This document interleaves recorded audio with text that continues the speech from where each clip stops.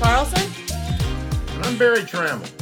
Welcome to the Jenny and Barry Show. It's our inaugural week of shows and our inaugural week on selloutcrowd.com as well. By the way, have you joined us yet?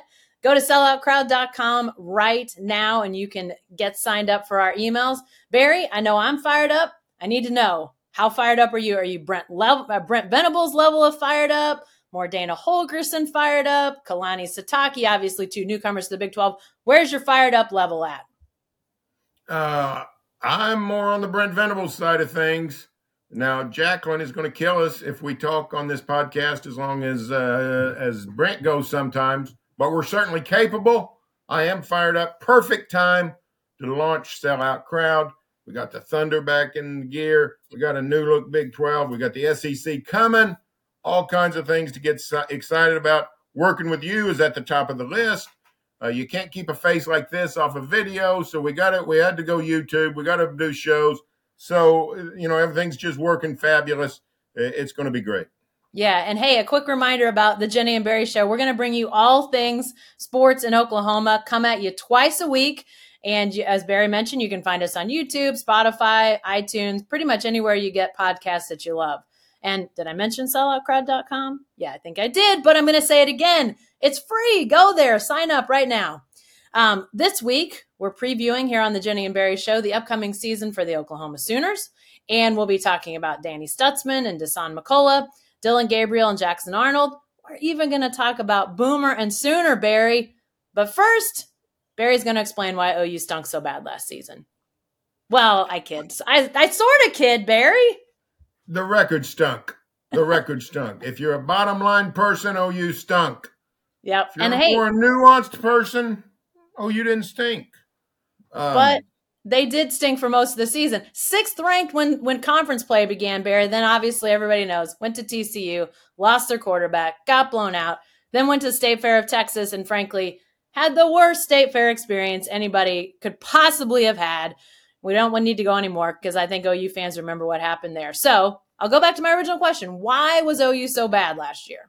Well, first of all, I don't think it would take a lot of detective work to find thousands and thousands of Texans who had a more miserable State Fair of Texas experience.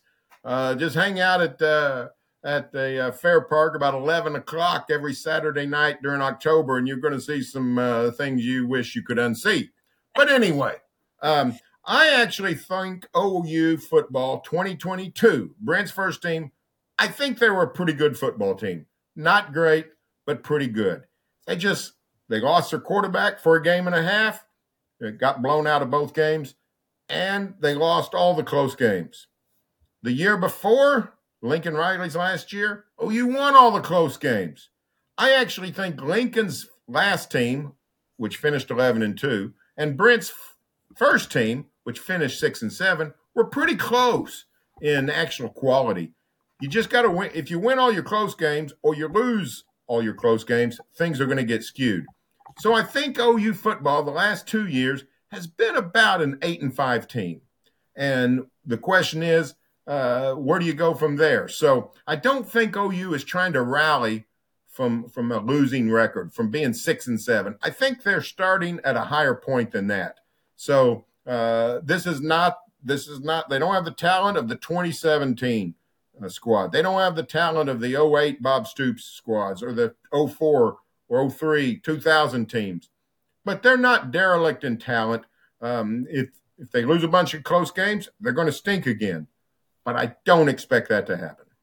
Yeah, it was definitely a lot of close games. Now, you can point to the defense and say that that's where close games turned. I mean, giving up 41 points to K-State, 55 at TCU, 49 against Texas, 51 at Texas Tech. Even gave up 42 to Kansas. They beat the Jayhawks, but 42 to Kansas. So now the offense had some moments when it wasn't good. Obviously, Dylan Gabriel's concussion let everybody know that OU had a quarterback position that was frankly lacking at depth. That may be a reality for a lot of teams with the transfer portal, but they had really nobody behind him that could take snaps in a way that really made anything work. So that's changed with Jackson Arnold now in the fold. I think they do have somebody they could put out there and get some positive results from, but they need Dillon Gabriel to stay healthy. When he was healthy last year, the offense was okay. He had some inconsistencies, but it was better than the defense in most cases. But yeah, I mean, you're right, Barry. The game swung on very small things last year, but you got to be consistent, and they weren't consistent defensively. They weren't nearly as inconsistent on offense, but they also could have their inconsistencies on offense. So to win close games, you got to bring that consistency, and I think that's where they lacked a lot last season. So that begs the question going into this season, what's more likely, Barry? Single-digit wins for this Oklahoma team or double-digit wins for it? I'm going to go double-digit. I think OU very well could have a team about as good as last year, but I think the fortune thing with close games is likely to even out, and the schedule is so easy. Easiest schedule in OU history since at least World War II. I didn't look before World War II. Didn't have the energy or even the know-how to rank them, but I knew how to gauge schedules since World War II. This is the easiest. It's really not even close. 6 of OU's 12 opponents were not in a Power 5 last season. The 3 non-conference games, plus Brigham Young, Cincinnati, and Central Florida. Those are 3 fairly potent mid-majors. They've done great things the last couple of years, but all have fallen from their recent success highs. Cincinnati's not a playoff contender. Central Florida is not going to be claiming a national championship. Brigham Young is not going to be the national champion as it was in 1984, or even the big winner it was in 21. So easy schedule by OU standards. I think the Sooners can get to 10 wins. Yeah, I'm going to go double digits being more likely as well. And it is in large part because of the schedule. And I know that some people in OU circles are kind of up in arms about the late season games. Got to go to BYU on November 18th, which I assume there'll be some snow on the ground in Provo on November 18th. And then they got to come back for a Black Friday game, short week against TCU, obviously played in the national championship game a year ago.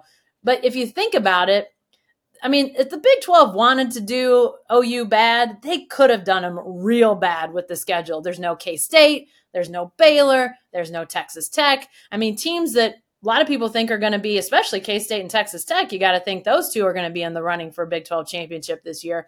So if anybody wants to say, oh, the Big 12 made it hard on OU, no, they didn't. Not with this schedule, they didn't. And yes, there'll be some difficult days there at the end of November, but for the most part, up until that point, there's not much about this schedule that OU fans should be worried about.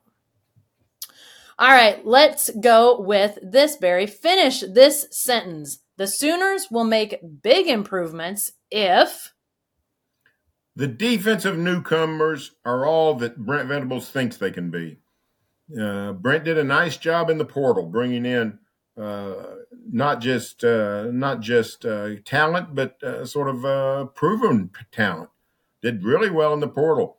I'm thinking of Deshaun McCullough from Indiana, pass rushing whiz. Safety Reggie Pearson from Texas Tech. Defensive end Rondell Bothroyd from Wake Forest. Trace Ford, defensive end from OSU. I don't know that these, I'm pretty sure they're not All-American caliber players, but OU has a talent dearth on defense. Brent knows it. Everybody knows it. He had to upgrade the talent. If these guys can be really good players, not necessarily stars, but really good players, the Sooners can take a big step up because the Sooners have been playing with sort of mediocre defensive talent. That's just, that's not the Oklahoma standard. That's not the Oklahoma way. That had to be culture shock for Brent Venables when he came back from Clemson. He had to think, what have I inherited defensively? I think he went out and found some good ball players. If they are indeed what he thinks they are, OU's defense will be better. This OU football team will be better. Yeah, I'm going to go with the Sooners will make big strides towards improvement if the linebackers become playmakers. In Brent Venables' defense, when we think about the great defenses that he led during his previous tenure at Oklahoma, you've got Rocky Kalmus, you've got Teddy Lehman, you've got Curtis Lofton. You can run down the list of linebackers that are really good. This is a soapbox I've been on for several years, but they've had guys that played linebacker the last few years that they weren't bad, but they weren't playmakers. They weren't going out and affecting the play like we saw those legendary linebackers do in the previous Venables stint. Now, I don't know if they have the next Rocky Kalmus on the roster. I don't know about that. Maybe it's Dasan McCullough. Maybe Danny Stutzman comes around and he plays that role for Oklahoma and their linebackers. I don't know who it is, but if those linebackers could be more effective in making plays for this defense, I think that could go a very long way to becoming the defense that Brent Venables wants this defense to be. Barry, you just mentioned newcomers, so let's talk about some individual players now. Who's your newcomer of the year on this team? I think it'll be Dasan McCullough, second-year guy from Indiana, was a freshman star with the Hoosiers, was a playmaker. I think he can really make a difference for this OU team. Very impressive guy. I mean, we've talked to him. He'll blow you away at his presentation of himself in a positive way. I think he's going to be a team leader. I think he's going to be a guy that can rush the passer on a consistent basis, also drop out into coverage, do some things, all-around defensive player. I've already said I don't think he's an All-American. It's possible he can prove me wrong because I think he's going to have a big year. I think he's going to become basically the defensive star of this team. Yeah, I think he does have a chance. Of those linebackers that I was talking about before needing to be playmakers, I think McCullough's got the best chance to be that playmaker. And I agree. I think he is going to be the newcomer of the year. But don't forget about Reggie Pearson. I know in the defensive backfield, I know Peyton Bowen has got tons of buzz, rightfully so. Big-time high school recruit coming in, expected as a true freshman to play a lot of snaps. But Reggie Pearson started 20 games at Texas Tech. And before that, he started 13 games at Wisconsin. This guy has experience. He is going to be a veteran, going to be an experienced force in that defensive secondary. So I think he has a chance to affect a lot of what the Sooners do as well. So I'm going with you, Barry. I agree. Newcomer of the year is Dasan McCullough, but I think we could also see some really good things out of Reggie Pearson. I love Reggie Pearson. Remember, he's the guy that laid out Dillon Gabriel on that trick play down in Lubbock near the end of the overtime last year. So yeah, he's a big hitter as well.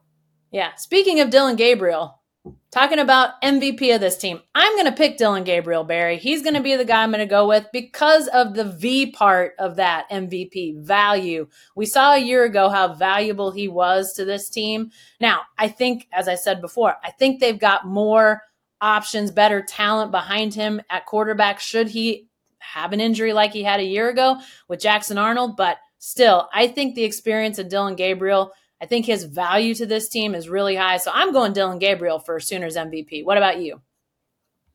Well, I could probably invent somebody to throw out there, but it's Dillon Gabriel. We saw it last year. We've rarely seen an OU offense give up the ghost when the quarterback goes out. OU basically did at the Cotton Bowl, basically said we can't run our offense without our quarterback. So I think it's going to be Dillon Gabriel. Everybody loves Jackson Arnold. They think he's a future star. Maybe he is. But Dillon Gabriel is a really good college quarterback. He's not Baker Mayfield. He's not Kyler Murray. He's not Jalen Hurts. He's not Caleb Williams. So he's got a lot of ghosts in his closet that he's trying to overcome. But he's a very good quarterback. Sooners would struggle without him. They have struggled without him. He's the MVP. Yeah. What about best player, Barry? That's a little different than most valuable player. Who you got as the Sooners' best player this season? Jacko, you have stumbled upon sort of the core of the OU football dilemma. You know why they've not gone 11-2, 12-2, why they've not been back in the playoff, why they've not won the Big 12 championship these last couple of years? They haven't had good enough players? They don't have great players. We're sitting here wondering not just who's their best player. Do they have a great player? No. Who's their best player? We don't know. It might be Dasan McCullough. It might be Dylan Gabriel. It might be some of these guys we've talked about. I'm going to throw out a couple of guys. I think there's a guy that's really underrated. He's really good. He plays a tough position. He's very solid. Sooners really need him. That's Woody Washington. I think he's a very good cornerback. Corners are hard to find. I think OU has a good one in Woody Washington. An underrated player who I think is going to be really good. I think he's got a chance to turn into maybe, I haven't thought this through, but maybe OU's best pro potential, at least going into this season. Tyler Guyton, the offensive guard. I think he's going to be really a good player. It's possible he's going to be OU's best football player. But this speaks to the whole problem. Nobody stands out. OU needs a total talent upgrade. Yeah. And I actually am kind of doing a default like you as well, because it's really hard to say where the best talent is. But just because of the NFL potential we've seen come out of Bill Bedenbaugh's offensive line, I think I'm going to pick an offensive lineman. Now, you're right. It might be Tyler Guyton. Frankly, it might be Andrew Rame, the center, McCade Matower, left guard. I don't know exactly who it is, but I'm going to venture a guess that OU's best player is an offensive lineman, and we're about to find out which one of those offensive linemen is the best among them. So before we get to a lightning round, and then obviously we got to do some predictions before we get out of here, Barry, what about this question? What is the most important game on OU's schedule this year? Well, I think it's Texas for a lot of reasons. It usually is Texas. It often is Texas. But Texas is massive in multiple ways. One, OU and Texas are picked 3-1, third and first going into the season. It's going to be a huge game for the Big 12 standings, no doubt about it. Number two, it's Texas. It's massive. It's huge. Number three, the SEC looms. OU has dominated Texas most of the last 20 years. When the Big 12 learned that OU and Texas were headed to the SEC, it was a case of, well, losing the big dog. That's the Sooners, not the Longhorns. Financially, yes. Competitively, no. But if the Texases can beat OU again, especially if it's not close, OU goes into the SEC. You go to the SEC worrying how are we going to beat Georgia, how are we going to beat Alabama, how are we going to beat LSU. You start getting on a losing streak to Texas, yep. But number one question is, how are we going to beat Texas? Right. So, and here's the other thing. Brent Venables needs to beat Texas. OU football coaches need to beat Texas.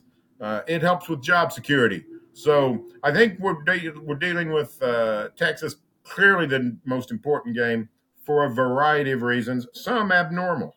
Yeah. And I will say, Texas looks like it actually, when you talk about finding best players on OU's team, I think Texas knows who its best players are this year. And maybe they're not a top 5 national team like some people have predicted that they could potentially move into something like that. This is still a really talented Texas team. So I think that's part of it too. And then obviously 49-0, it sticks in the minds of every Sooner everywhere. So you want to come back from that. I will say the last Bedlam game at Stillwater is going to be important because it's Bedlam and it's not going to happen again for the foreseeable future. So I think those two games, I think because of what you said, Barry, and what happened last year in that Texas game, Texas ranks a little bit higher. But in terms of the tradition, losing the tradition of Bedlam, obviously, that could be late season, a game that, if OU is in a position where they're vying for a playoff spot, that if you lose that game, that could be a really big hit to your playoff chances. So, or your Big 12 title game chances, as we were talking before about Texas. So I think both of those games are important. I'll lean slightly towards Texas, but I don't want to rule out the fact that that OSU game is going to be important for the Sooners as well. All right, quick lightning round. I'm going to go first on this one, Barry. Favorite game day tradition at OU? I'm going flyovers. It's my favorite. They do them a lot at OU. I can't get enough of them. It's possible that's going to be the worst answer you've ever given, no matter how long this show goes. I'm going to go. You like this supersonic technology stuff. I'm going to go the other way in transportation. The Sooner Schooner clearly is the best game day tradition. I don't think we respect the Schooner enough. This is one of the great symbols of college football, and it often has a great drama with it. The penalty in the Orange Bowl against Washington in 1984, the crash, I think it was West Virginia, was in town when the wheel broke and the wagon goes flying, showing you the dangers of the pioneer days. And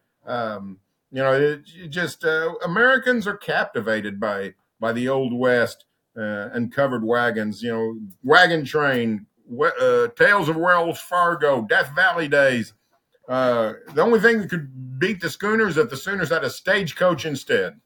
Hey, here's how much I love the Schooner. I'm going to ask you this lightning round question. The Pride or the Roughnecks? I'm going Roughnecks because of the Schooner, Barry. You keep getting this wrong, Jack. The Pride. I mean, just look at the name. The Pride. It's the pride of Oklahoma. Every alum, every fan gets a charge when they see the band trotting out there. The drum major with his back bent halfway back, playing either the state song or whatever they might be playing. The Pride marching through Campus Corner before the game. People love the band. The Pride of Oklahoma is the way to go. All right, lastly in the lightning round, have you ever been freaked out by Boomer or Sooner? The mascots, not the chant. I do not understand anything about Boomer Sooner with the fans. I don't understand how anybody could be attracted to them, even if you're 5 years old. I also don't understand all the consternation they bring. All kinds of people don't like Boomer and Sooner. Yeah. Maybe because they perceive that they ran off Underdog and Top Dog, the old basketball and wrestling mascots from yesteryear. I don't know. They don't engender anything in me. I don't get excited. I don't get angry. I don't get anything. I just see them and say, hey, pass the mustard. I just bought a hot dog. Hey, what you said, though, about kids, I actually think they're kind of on the cuter side of mascots, although I don't think mascots generally go for cute. So, yeah, I guess I've not been freaked out, but I just don't know if they sort of hit the note you want when you're looking for a mascot. All right, time for predictions, Barry. Let's talk about the regular season record. What's OU's record going to be in the regular season? I'm going to go 10-2. I think the Sooners are going to be better than most of the teams they play. I don't think the Big 12 is full of stout teams. I think it's a pretty open landscape for the Sooners. I do think Texas is going to be tough to beat. I think OU has shown that it'll stumble a time or two. I do think the close game thing will work itself out. I think I don't know that OU is going to have a really good team, but I think they're going to have a really good record. I'm going to say 10-2.